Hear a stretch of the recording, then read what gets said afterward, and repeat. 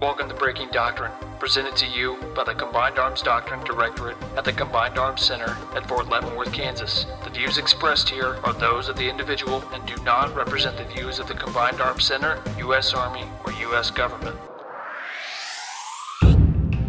Welcome to Breaking Doctrine, a U.S. Army Combined Arms Center podcast on emerging doctrine and the Army's vision of warfare. As any author will tell you, writing a book is hard work. In fact, here at CAD, it's a team effort to produce most of our manuals. And fun fact, these things don't include the names of the authors, the actual individuals who write these books, anywhere in the front matter of any manual. We all bring experiences to every job that we do in the Army, and doctrine writing here at CAD is no different. And that's why I'm letting my guests today introduce themselves and tell you about the role that they had in producing one of the most significant books that we do produce here at CAD, FM30 Operations. And then we're going to talk a little bit about the work that we've done over the last 2 years to make a book and to ultimately bring a book out to the Army. So without any further ado, let me introduce the panel, but more importantly, let the panel introduce themselves. Thank you. Lieutenant Colonel Eric Gilgee. I am an engineer officer, and I've been the team lead for FM3 and the rewrite for FM30 since its inception 2.5 years ago. I'm Lieutenant Colonel Jim Chester. I was the lead author for the competition, crisis, leadership chapters, and the appendices on command and support relationships and contested deployments. And I got here just after the writing team formed, so I've been here for a little over 2 years. Matt Farmer. I'm a retired infantry lieutenant colonel and contributed to 4 of the chapters. Good morning. Brian Goings, retired lieutenant colonel, military intelligence. My role in this was to serve as the lead author and integrator for the threat material that you see in the manual. And I'm Lieutenant Colonel Nikki Dean, and yeah, I actually did, along with doing a podcast on occasion for here at Breaking Doctrine, I was also a contributor for the Maritime chapter, and I participated in writing the Principles of War appendix at the tail end of the book. So, I'm going to lead off right now with Eric, you in specific, because what I really want to ask a question, and I'm sure a lot of people do, is the lead author of FM30 and also the OLD chief. Can you kind of give us a little bit of background about how you were first notified that 3.0 was happening in your portfolio and that it's time for a new version? Well, that's interesting in the sense that when I was contacted, when I was still in battalion command and starting to look at my next where I was going to go post command. And I was in the AIM cycle, just like everybody else. The director of CAD, the Combined Arms Doctrine Directorate here, reached out to me, Colonel Creed at that time, Colonel Creed, and asked if I would want to come and work for him here at CAD as one of his division chiefs, and that they were looking for somebody to lead the effort to rewrite FM30, because that was had not started that yet.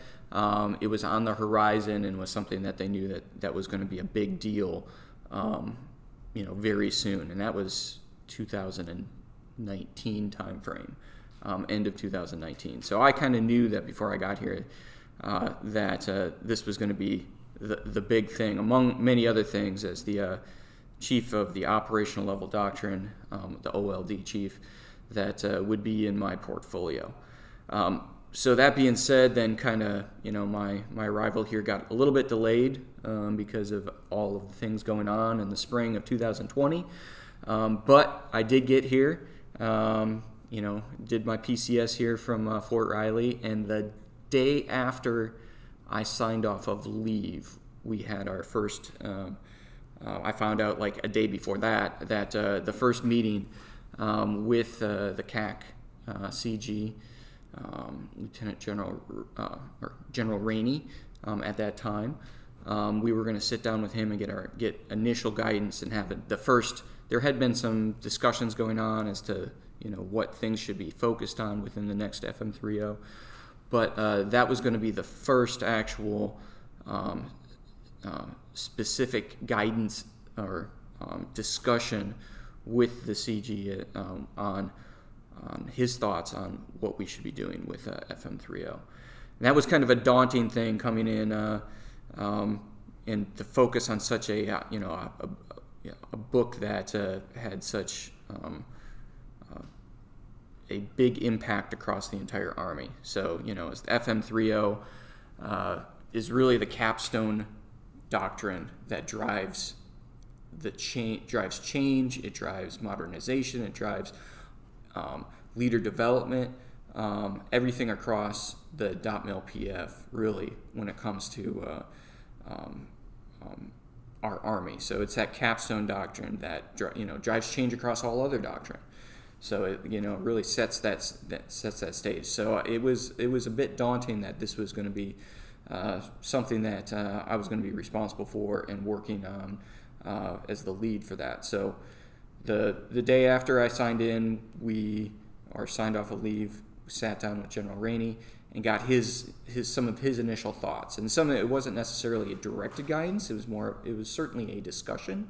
But that session and then some follow-on sessions over the next couple months really kind of formulated some points that he wanted to get across to us. That really then led into some of the things that are in 3.0.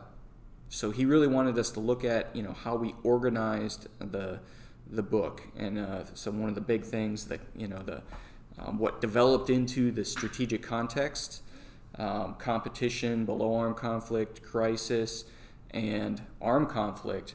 That was part of some of our initial discussions with the CAC-CG, that he wanted to organize the book around that, and that was one of the features, and those aligned with some of the ideas that were in the 2017 FM30 as well. So instead of being arranging the book around the strategic roles of the Army, we were going to focus on competition, crisis, and conflict, and laying out operations as we saw as to how what units should do, how operations should be conducted during each of those contexts. Although initially we didn't know what we really wanted to call them or characterize them, and they developed into context. We really wanted to focus on the human element, the nature of war, the will to fight, how that impacts your operational environment, and you see that as how that kind of developed into the book. But that was really part of some of our initial discussions as well. Theater strategic level of warfare. We haven't talked a huge amount about that with the book, but that was really, that establishing the theater strategic level of war was something that was found to, that we thought was important. The CG thought was really important, that he wanted us to look at as to how, the levels of war and if there should be a theater strategic level of war. And then the elements of combat power. So I was actually, I remember when that happened, because that was about the time, like, Matt, you began to show up, and we were working on, as some people might not realize, when you're developing doctrine, inevitably you get pulled into issue papers and white papers. And the idea is to source out some of these significant ideas to a community of interest, which is overwhelmingly here in both CAD, but also in a wider doctrine community in the wider Army, handful of subject matter experts. And that's the elements and the dynamics of combat power and evolving that model. That was like a firm debate between you and I. So what was it like to get pulled into the writing team? It was good. I'm trying to, that one now, that debate was like 2 years old. I don't know if I can even remember all the issues behind it, but what I remember is ultimately we realized the direction we were going with the definition of combat power was pretty much the same as what the joint definition was, and Eric kind of pointed that out, and so that was, I think, a helpful situation. Yeah, the big thing that that we wanted, that we were told to look at, was how we separated, that we didn't want to stay wed to the warfighting functions. That combat power We needed to focus more on its destructive aspects, since the focus was large-scale combat operations. That was going to continue on from the as our focus for readiness for the Army and the focus of our capstone doctrine. And so we wanted to focus on those destructive and disruptive elements of combat power, and not, there had to be a relationship between combat power and the warfighting functions, but that it should not be just the sum of the warfighting functions.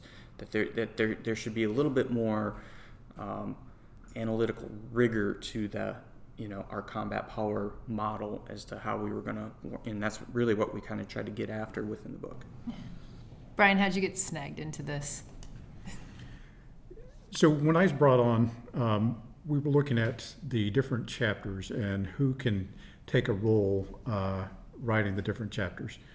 And I noticed that we had the TRADOC G2 listed for the different sections in the chapter to provide threat material. So understanding that I had a previous doctrine background, so I thought where I could fit in is I could be that lead integrator, that lead author for the threat material, which meant that I could talk with the TRADOC G2, be our single point of contact from CAD to the TRADOC G2. And that allowed me to reach out to TRADOC G2, have them provide us a thorough understanding of the threat. And that's how I saw my role, and that's what I volunteered for when I joined the team. You actually expanded your role quite a bit, though, because speaking from the maritime chapter side of it, you provided a lot of insight and a lot of help with restructuring and kind of giving something more, something better, I think, to writing all of our chapters. It's valuable, not just the threat portion, or not just limiting yourself. You worked quite a bit on everybody's ends. Yeah, I would say too. You made you took control of the armed conflict chapter as well when we got kind of into the weeds of adjudicating comments and that kind of stuff too. So I would. It was more than just threat for sure, but it was more than just a threat. Yes, there was that supporting author on the other chapters, but I wouldn't say what I did was different from what everybody else did, because as you pointed out, Lieutenant Colonel Dean, when you started this interview, it was a team effort. We all helped refine and make the chapters better. So that was my contribution, which was similar to everyone else's contribution to the team. Yeah, and that's something that I've told people that as I've worked in this process, that I didn't expect how collaborative it would be. So even on things that had an assigned lead, it was incredibly iterative, it was incredibly team-based, much more so than anything else I've done in my Army career. So I enjoyed that aspect of it, that we all had a chance to contribute, look at, offer constructive criticism, and then sort of work together towards a solution. Well, and it began, so I think, obviously a book that lasts, or a writing effort that lasts over 2.5, almost 3 years actually, like you evolve through authors. So somebody will pick up a project and say, hey, I'll help out with this portion. So my counterpart, though I typically work over in the Command and Control Division, my counterpart there, Lieutenant Colonel Jesse Bell, is an artilleryman. And at the first start, when Chuck Schrenkel, who has been in the podcast previously, said, hey, we're gonna be helping out with FM30. And oh, by the way, based on, for me, my background and experience in Indo-PACOM, and then Jesse's experience in Europe, you guys are going to help out with these with chapters that look at the maritime dynamic and the land dynamic, and that was unique to be able to pick that up, and then also unique to be able to pick up things that were in our expertise or well in our wheelhouse. Like for me, the ability to write the Principles of War and put that appendix back in was something that was fulfilling. First of all, fulfilling for doctrine, because you're returning a principle back to the books, but also to a certain extent, it's tapping into expertise that, well, yeah, of course we want to share that sort of stuff out with the rest of the Army and see what they think. And on that, we had not walked away from the Principles of War. Yeah. I mean, the Principles of War have remained in our doctrine, but they were not up front in that. I mean, they were not, they were just a list generally that was in our capstone doctrine. And oftentimes we're just kind of then referred out to the joint doctrine. When we brought the principles back into not just as a list within FM30, but then giving them an appendix where we expand out and discuss what their relevance is to, the multi-domain operations and how they, they're immutable, so they are unchanging in some ways, but the character war changes, and so we had to update them.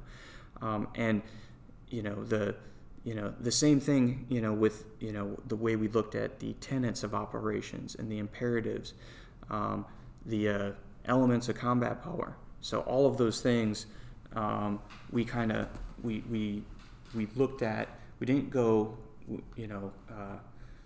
clean slate with them, but we really kind of looked at them from a very foundational aspect and tried to build them up and make sure that things were in the right place, so that everything, all the big ideas were captured between the principles of war, the tenets, the imperatives, the operational framework. So those big ideas, were all worked together, and were kind of mutually supporting. So that brings up a good point. There is some pushback a little bit, this idea that we literally repackaged air-land battle because of things like returning to the dynamics of combat power and looking at that as a model, because we were bold and brought, updated the tenets and then also brought imperatives back, which were something that we saw in the 86 version of air-land battle. And folks are saying it's like, this is leg warmers. You're just bringing back something that is old-fashioned. And it's like, well, but is it though, if it's the way that we built from history, if it's the way that we built from old doctrine that it was already tested, that was already known within our force, well, yeah, that seems to make sense that we're not regurgitating something, we're revisiting something that we already knew to be true. What was it like to do that? Well, I think we had a good example of what creating a successful doctrine looked like with air-land battle. So, and I think those ideas on how to do that were laid down by General Vastasega in a AUSA land power essay in 2006, and he was comparing air-land battle to the new operations doctrine in 2006, but the kind of the principles of how to write a successful doctrine still apply. And one of the things he said was, in there was that you have to learn how to recultivate old ideas, so that as the strategic security environment evolves, old ideas it's kind of like that plaid jacket that your grandfather had in 1972. It comes back into style eventually, and old doctrine comes back into style, I think, periodically. So we kind of took that as, and so we didn't copy a lot of air-land battle, but we took those ideas and we applied it to the new situation. This idea that we're going to start integrating space and cyberspace capabilities just like we used to integrate, air and land capabilities. That just made sense, and it made it easy to understand, but still a valid way of approaching, operations. So one thing that began to occur, and this is something that I have noticed, or conversations on social media especially, and this is really for you, Brian, because you dealt so deeply with the threat, is this idea of we have doctrine. It's along a spectrum of being threat focused versus being capabilities focused, and somewhere in there is the current version of FM30. What were your thoughts on how to balance the idea of introducing a threat? And ultimately, I think this has probably been, I don't want to say one of the more threat focused, because when you think of Soviet era doctrine, well, of course it was threat focused. We had the Soviets; they were big. Now you had to balance a lot of other threats and a lot of other experiences from the last 20 years. How did you see it? So we saw it as more threat focused, and that is tied directly to guidance that we received from Mr. Creed, who is the director for the Combined Arms Doctrine Directorate. It was, we need to look at what's in the 2017 version of FM30, and then provide more depth on that threat discussion. And when we did our analysis, looked at the 2017 version, and then looked at previous versions of FM30 or 100-5, the previous versions, and to name two in particular, the 2008, the 2011 version, they discussed general trends. They didn't get into the specifics of the threat. What are those major threats that the Army is facing? And here are the different capabilities and actions that they can take. So what we did was continue the work that the writing team for the FM30 2017 version did, and just expanded that material. It's kind of convenient too, because now we have the ATPs that are out focusing on several that are still coming out, focusing on the major pacing threats that we're thinking about these days, that are in the news these days. Yes, and going back, there's some similarities that we took with the 2017 version of FM30, the similarities that the writing team took at that time. We wanted to be as accurate as possible when we described the strategic environment. We wanted to be accurate about who the threat was, what they could do. In addition, we wanted to continue that relationship, or we had to continue that relationship with the TRADOC G2. We have established a very close relationship with them. So they provide us the analysis, they provide us the intelligence products. When requested, they provide us written submissions to the doctrine. And for any submissions or for any draft material that we write, we have them review it. But it was all tied to the 2017 version of F30. That writing team started to really move our doctrine to more threat focus. And that's what we wanted to continue during the development of this manual. One of the lessons learned from the air land battle development too was the goal is to define the threat as precisely as possible, and then you create an operational approach that solves that challenge that the threat poses. And back during the Cold War, there was one principal threat and one principal theater. So the challenge for us is we don't just have that one kind of singular threat. We really have a threat in Europe, and we have a threat in the Pacific. And so, the doctrine had to account for both theaters and both threats. And so in many people's opinion, it loses a degree of precision that would be more ideal. And so I think that's part of the debate. That was part of the balancing act that we had to try and strike in the doctrine. Yeah, there's also a balancing act and I know I've felt that tension myself, especially because everybody in this room is a GWOT veteran, coming out of the global war on terror, out of multiple tours to Afghanistan and Iraq, feeling like, wait a minute, we talk a lot about Russia and China in this book, and that there is a lot of inference, and there's references to the Nagorno-Karabakh conflict, there's references to Ukraine. How do we address the rest of the threats that are out there below the radar, also that are still pacing threats when you think about who we're in competition and how we can tip ourselves into crisis? Which, Jim, those were your chapters. How did you first of all wrestle with this idea of competition and crisis before going into armed conflict, but also like the past 20 years of experiences? Yeah. And before coming to CAD, I was one of the people that was concerned that we were moving too far away from COIN and regular warfare and things like that in an attempt to shift back potentially to what the Army wanted to do, not what we needed to do. And my experience in the last 2 years is that it's not the case for a couple reasons. But one is that the existential threat potentially posed by a peer competitor is different from the irregular warfare that we were conducting for 20 years, and that you have to be ready for that most challenging threat. Something we tried to work into the book, and I hope it comes through in the competition and crisis chapters also, is that these are not preludes for war.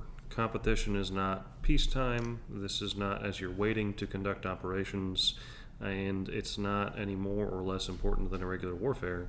It's a period in time, it's a context in which we conduct operations that Army forces are achieving national objectives on behalf of Joint Force Commanders.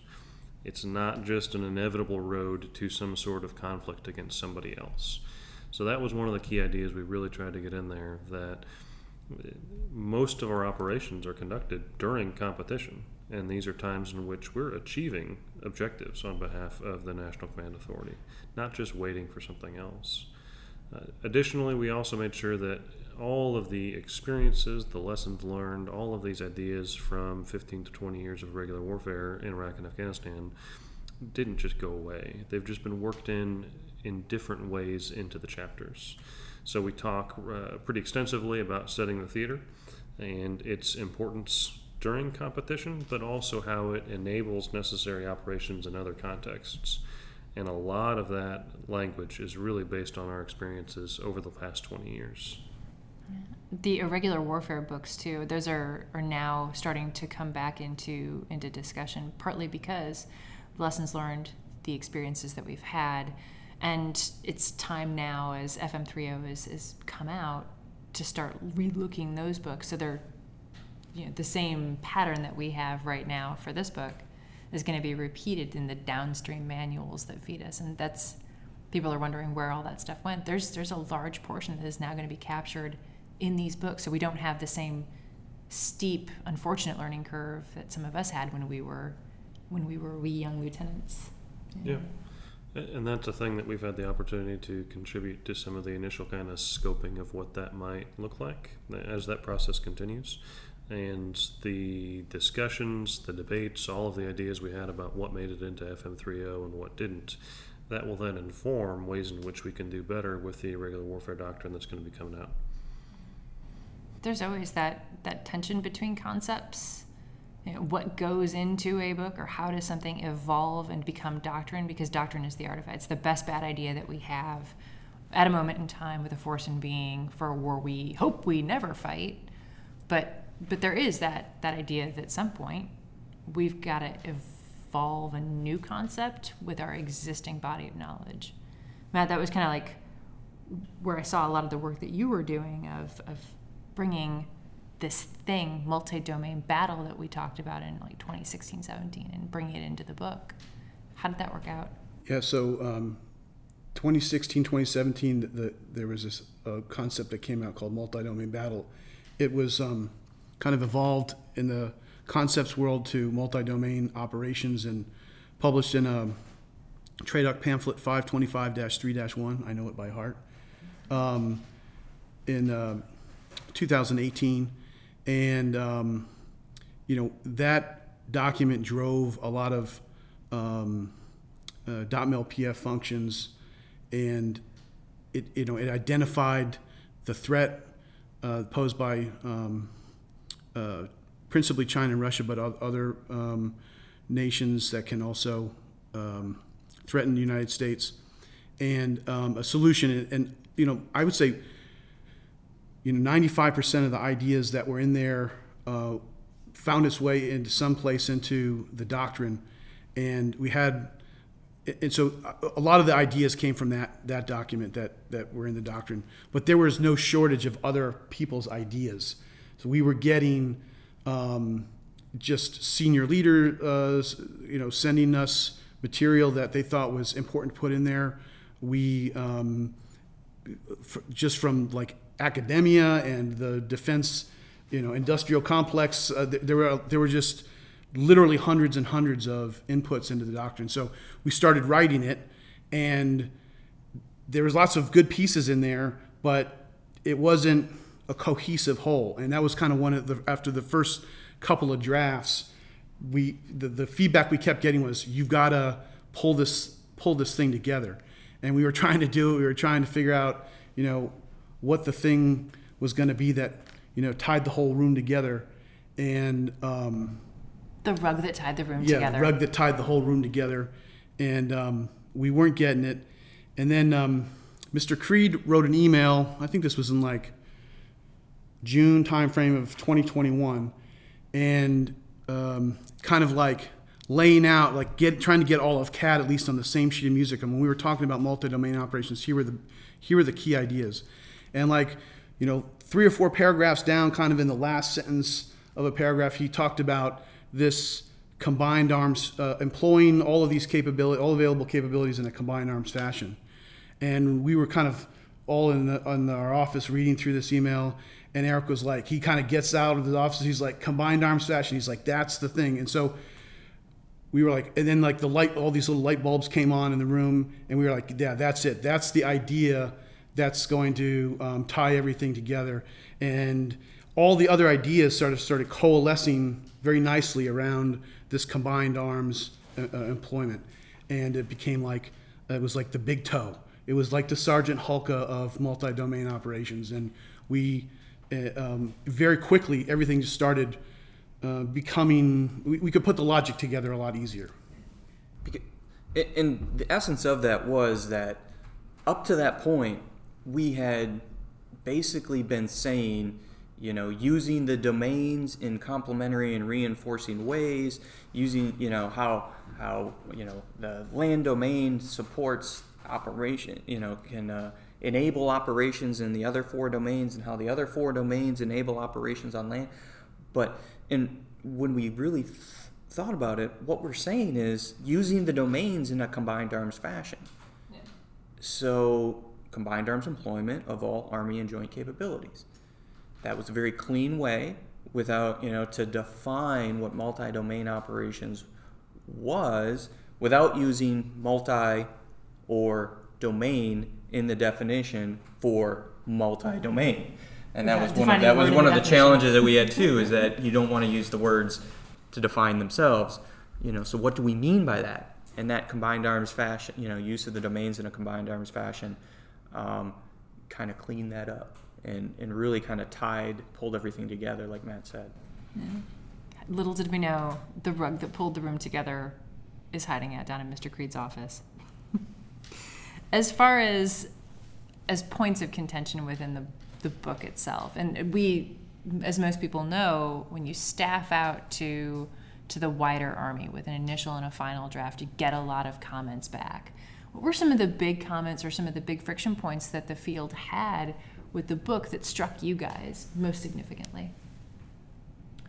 I would say, the comments that came back all aligned, I would say, against really 4 traditional themes that are things in tension that have to get balanced. So art and the intangibles versus science and kind of the mechanistic approach to warfare, that has to be balanced. Maneuver and attrition approaches have to be balanced. And then you got to balance the old material, that much of which is still valid, with the new stuff. So in this case, how are we talking about cyberspace capabilities and space capabilities, and things and ways of employment that are within the realm of the possible? That has to be balanced. So the first draft I remember we did had very little about space and cyberspace, and we got feedback, and they were like, "You need to put space and cyberspace in there." And then we swung the pendulum, too far in that direction, and we had to kind of, and so each draft kind of helped push us closer to the right balance. And then the last one is offense and defense, and it's always been a debate throughout doctrine. If you go back and read all the Mill Review articles and things, you'll see this, like what in the 1976 operations manual, they said it was too defensively focused, and the 82 air land battle, made it more offensive minded. Okay, but well, is that the right balance now? And so, and it wasn't. We needed to emphasize defense more, and especially this idea of what forward postured forces are doing in the theaters. That was really important. So that was the other thing that balanced. And so that was the feedback of the force, kind of aligned against those things and helped us kind of get the right balance. Yeah, and the depth of feedback is something I didn't expect before coming in here. So our initial draft, we got over 3,400 comments back on. On the final draft, we got over 2,200 comments back on. And that doesn't count the informal staffings, the various discussions, all those things. So for me, one of the earliest impacts I saw from that feedback was when we did the board with retired general officers. I think it was kind of springtime 2021 or so. Yeah, that was before the initial draft was even staffed. Yeah. That was helping us, that helped us develop that initial draft for staffing. Mm-hmm. And there were some significant changes that came out of that. So that's where we took the land chapter, Nikki, that you mentioned, that Colonel Bell was working on, and we worked that into the armed conflict chapter. Some of the things that I'd been working on, I got really helpful feedback, which was painful to hear, but useful, that I needed to narrow down some of the discussion to not have as much repetition and really focus on some of those key points. And trying to get it concise but still contain everything it contained before was a challenge, but one that really was helpful to me in the drafting process. Eric, what did you see that was notable from the comments from the field? Like what was most valuable to you? I think some of the best comments that we got were the ones where it was clear that it wasn't necessarily wanting us to change the material, but to make what we were trying to say more clear. And it was, it's really frustrating when you get comments back that, this isn't, that basically are in essence of, this is not right, but I don't have a recommendation to give you. Thank you for your interest in Army doctrine. Yes. But what that did help us really zero in on, when we had numerous comments about a specific paragraph or a, specific section, that kind of were about that, is it really, even though we might not have had a lot from the comments to give us a direction, that often led to hours upon hours in the conference room of, okay, we need to rewrite this section, or even a single paragraph, because there's a lot of misunderstanding from the force as to what we're trying to get to here.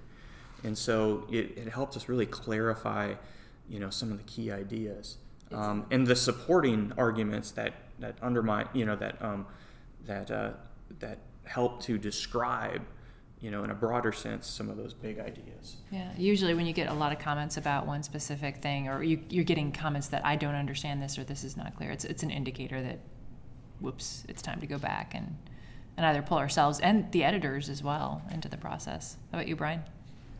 Yeah, so what I found valuable, and this goes back to your earlier question about the threat material.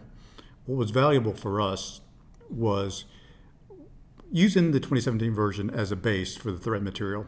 We knew that was very tactically focused, especially if you look at Chapter 6, Chapter 7 of the 2017 version of FM30. We wanted to expand that and talk about what the threat does operationally.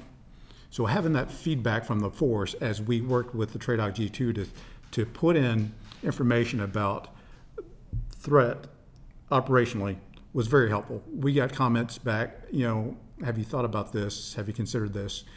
This is the way they fight. We think they fight operationally. So that made us go back and look at our analysis. Did we have this right? So that was very helpful. And one of the uncommon items that we got during staffing was a couple of organizations had given us kudos for providing that operational level discussion, a little more depth on the threat material. So that was one thing that I thought was very valuable. And the other thing, so two other points about this is, one, we had to put the threat material in the context of competition, crisis, and armed conflict. And we knew that our adversaries do not follow that same construct. So we had to look at what are those general activities that we may see from a threat during competition, during crisis. We had a pretty idea of what they would do during armed conflict, but it was that competition and crisis. Again, this is where feedback from the field really helped us refine what was in those manuals. And the third thing that was very valuable for us was when the feedback that we got after Russia invaded Ukraine in February of 2022, people were beginning to challenge the Russian material that we had in the manual. So that, again, that made us step back. Do we have everything accurate? And that led us to, can TRADOC G2, can you go back and revalidate all the material that we have on the Russia threat based on what we know and what we know is occurring in Ukraine now? And just to give you an example, we stressed, or we emphasized in the book, that Russia would attempt to achieve their strategic interest below the level of armed conflict.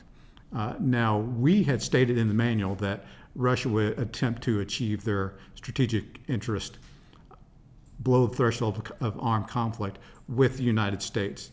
But people were taking that as, you're saying that they're not going to go into armed conflict when, we see what's happening in Ukraine.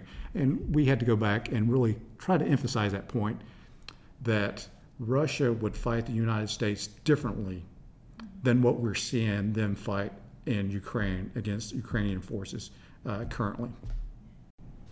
How much because there was a brief discussion in which a lot of people said did we go back and re-examine, given both the Nagorno-Karabakh conflict, but also operations in the Ukraine. How much did that influence any changes in the last minute, aside from just the threat examination?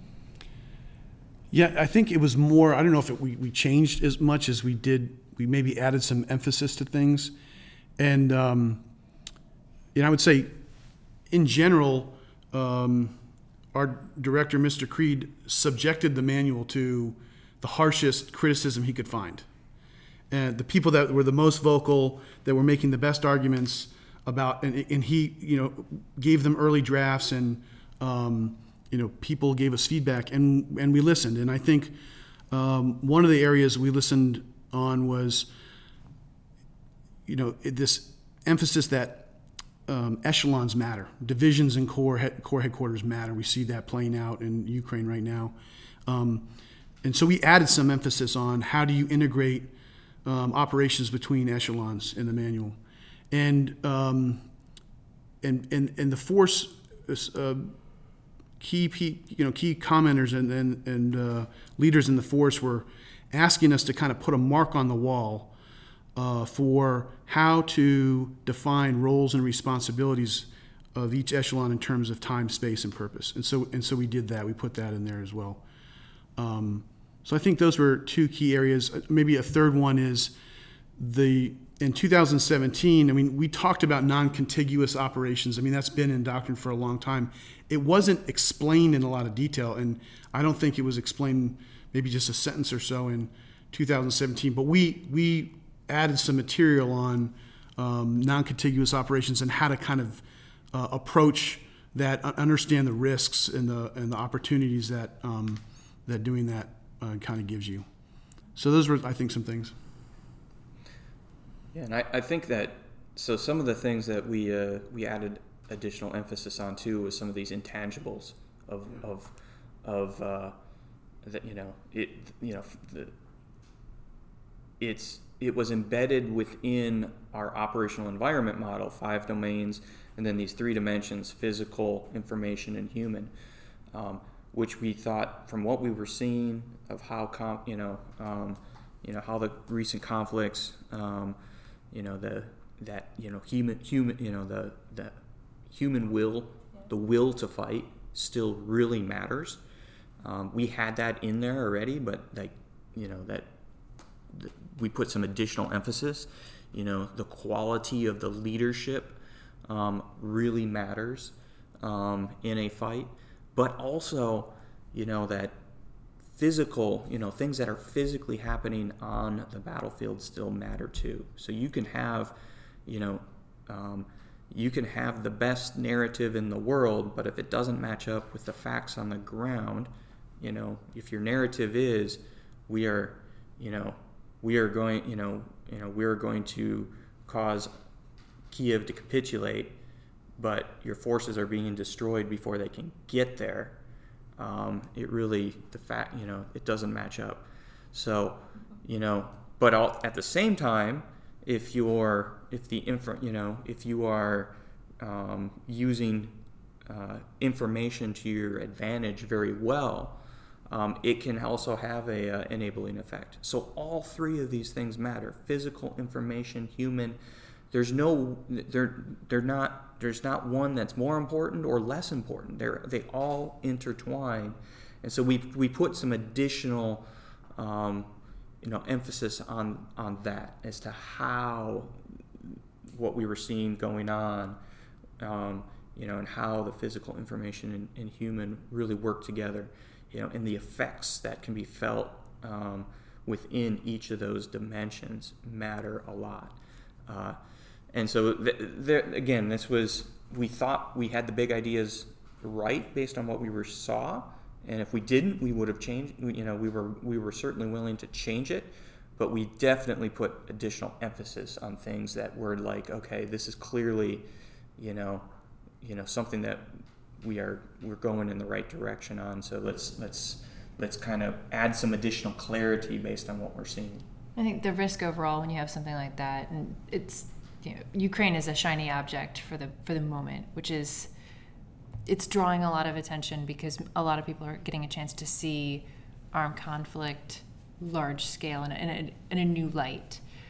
But the truth be told, the fear I think a lot of people have is that it becomes a 10-pound weight around our neck, and we almost treat it then like a 73 conflict, or Arab-Israeli conflict that ultimately drove a lot of concern and fear within mechanized and armored communities about, is our doctrine appropriate? And it stimulated a conversation. I think that there is going to be, coming out of this in the next few months, probably some good detailed feedback from the field, and maybe even some critical feedback, which, that's one thing that I don't want to say that everybody wants to be proven wrong, but it's nice to get feedback from subject matter experts in the Army to say, you kind of got it right, or you need to look at something more, something deeper.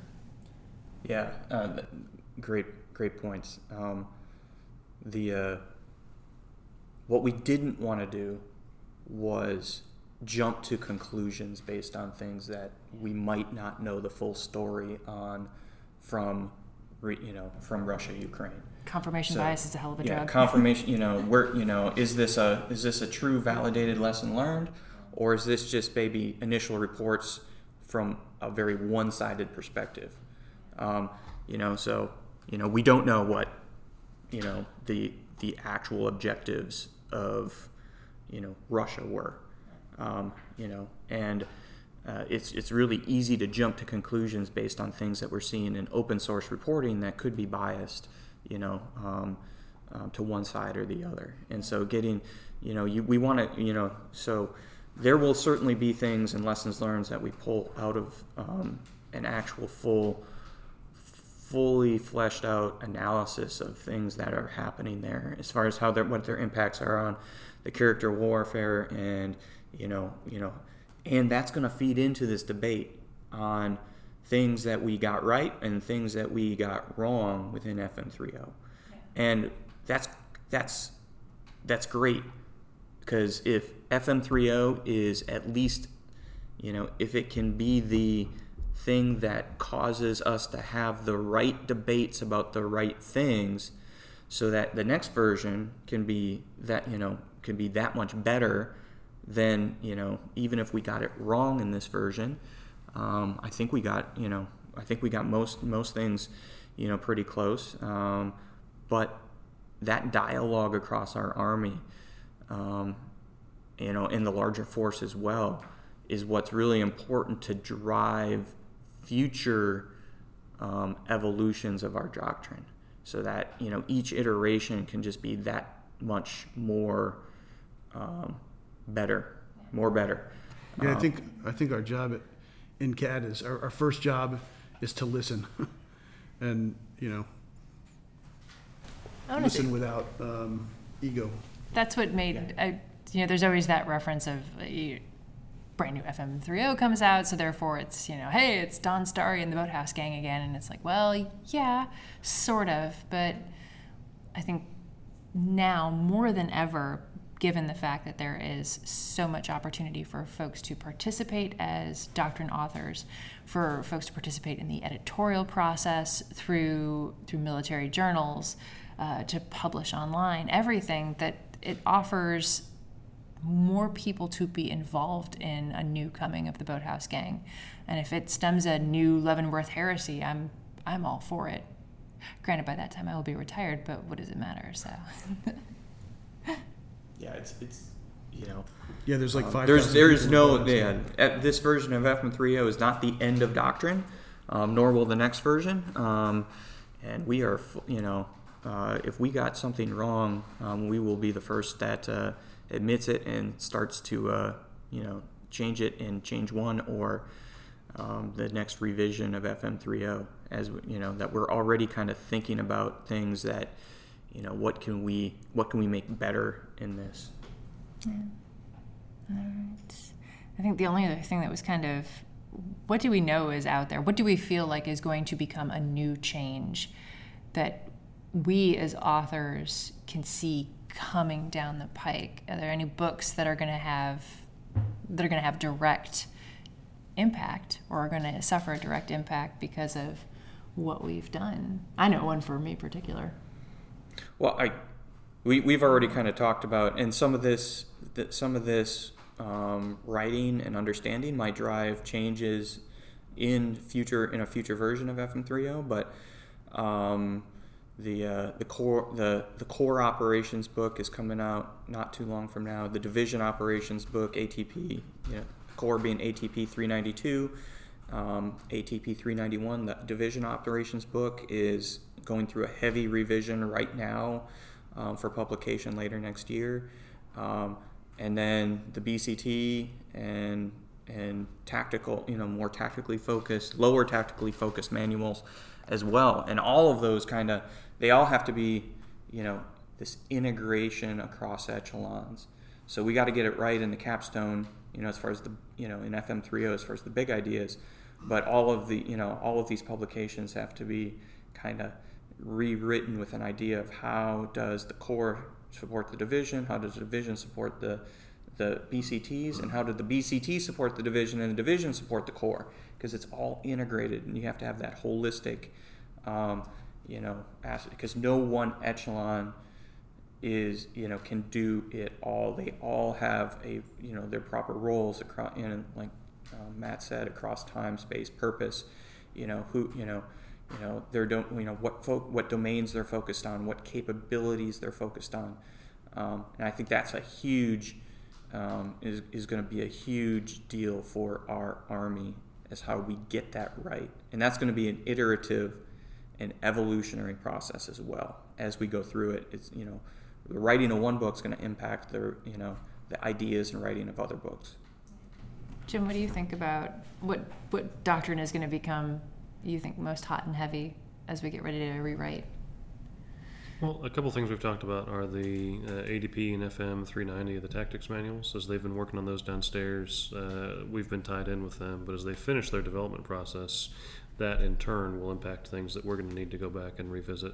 But the biggest one we've talked about is ADP 313, information.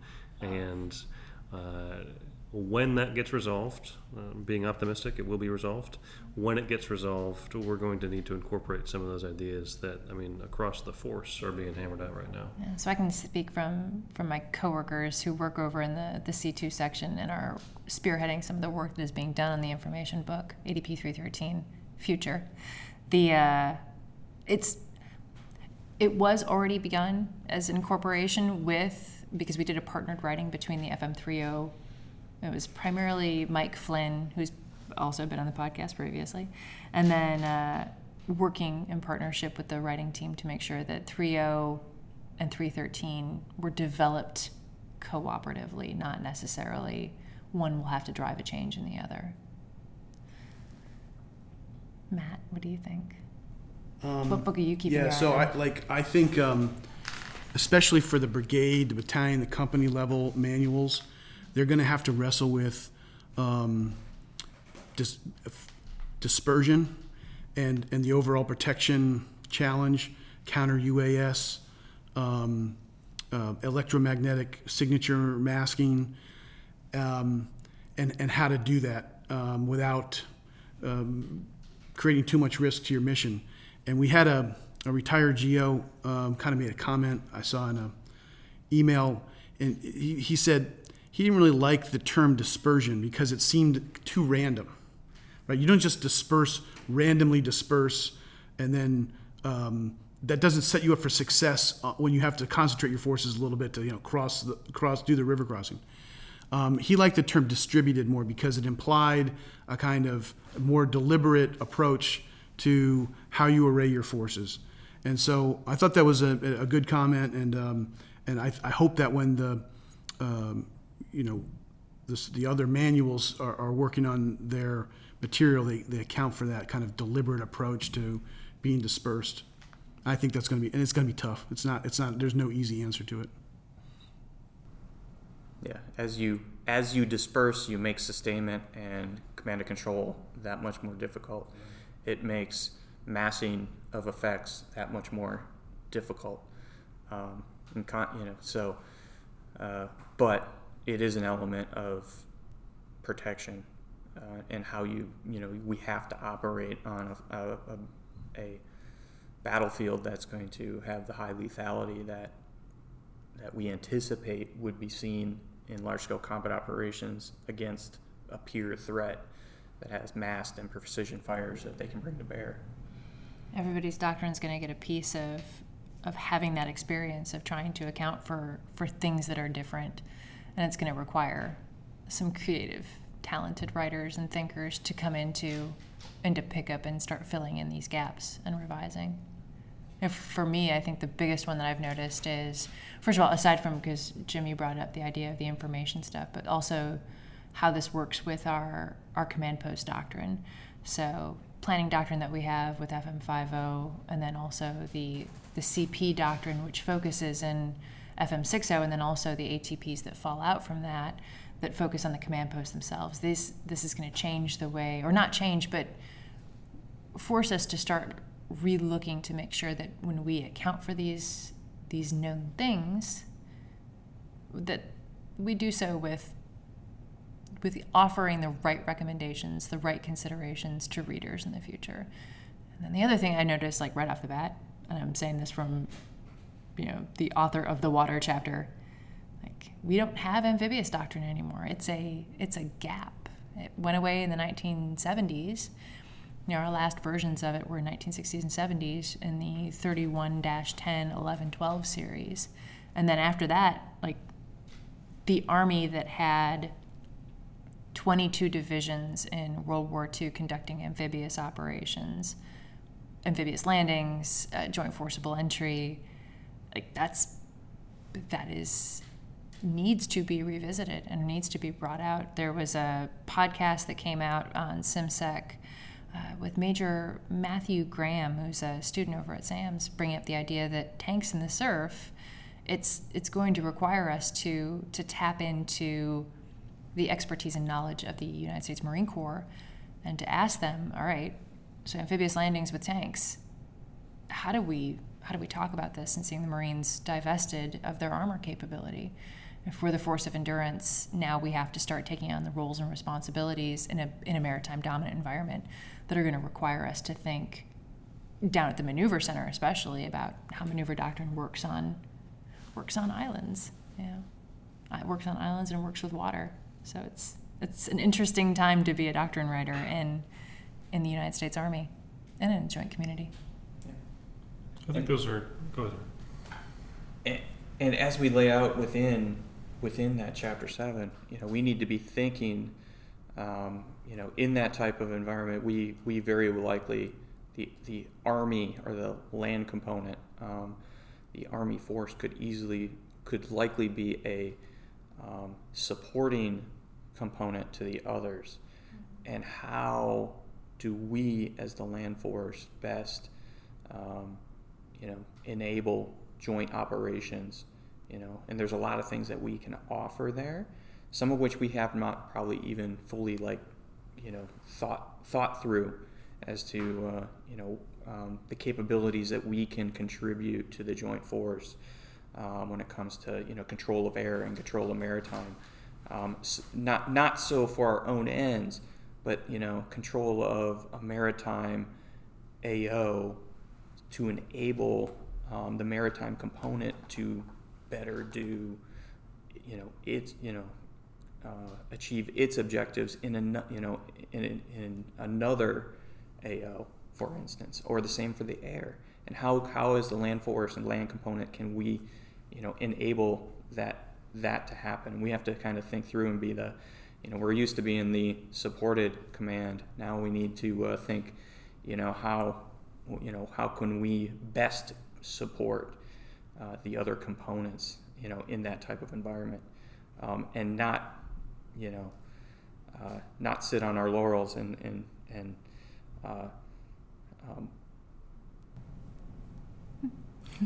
not tip over Guam. Yeah, exactly.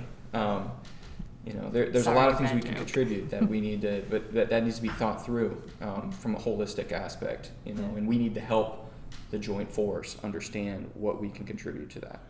And I think that mindset applies very broadly, and we try to emphasize this in FM30. I mean, every unit leader should be thinking, okay, what capabilities do I need, or could be helpful in my ability to accomplish my mission, and then, but also, what capability am I bringing to the table that's going to enable somebody else, and what are all the complementary and reinforcing ways in which my unit can be employed. And so I think that's a key aspect of FM30. It always comes back to combined arms. Yeah.